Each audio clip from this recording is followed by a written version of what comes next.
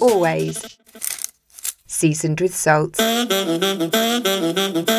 I feel like discouragement is the one that can really completely disrupt you from reaching your purpose. It's that place of almost nothingness, because there's a numbness. We've both felt it because we've been in this situation.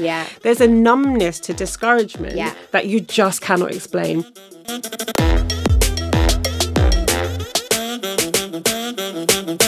And I think that's why we get discouraged. We get discouraged because we're not God and we don't get to see it all. And I think if we did, and we wouldn't be able to cope.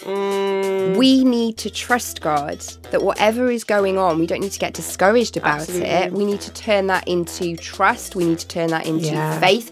We need to turn that into joy, because even in the midst of whatever is going on, joy is actually a choice we have, isn't it? We can choose to have a thankful attitude, a thankful heart, look for the good, even when everything is getting worse.